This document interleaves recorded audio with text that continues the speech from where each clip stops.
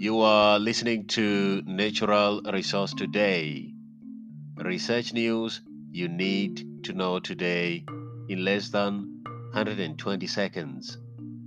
Scientists trace the path of radioactive cesium in the ecosystem of Fukushima by National Institute for Environmental Studies, read by Rendi Muraudzi.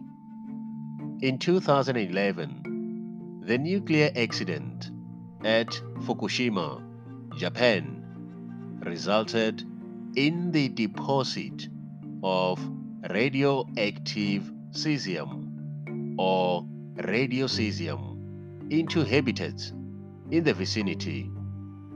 A decade after the accident, researchers from the National Institute for Environmental Studies, Japan, have collated the complicated dynamics of radiocesium within forest stream ecosystems.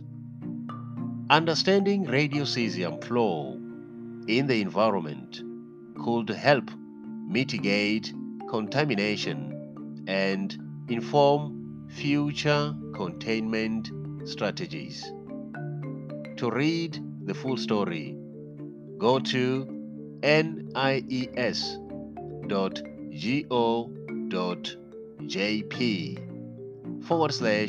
what's new. That's all for today.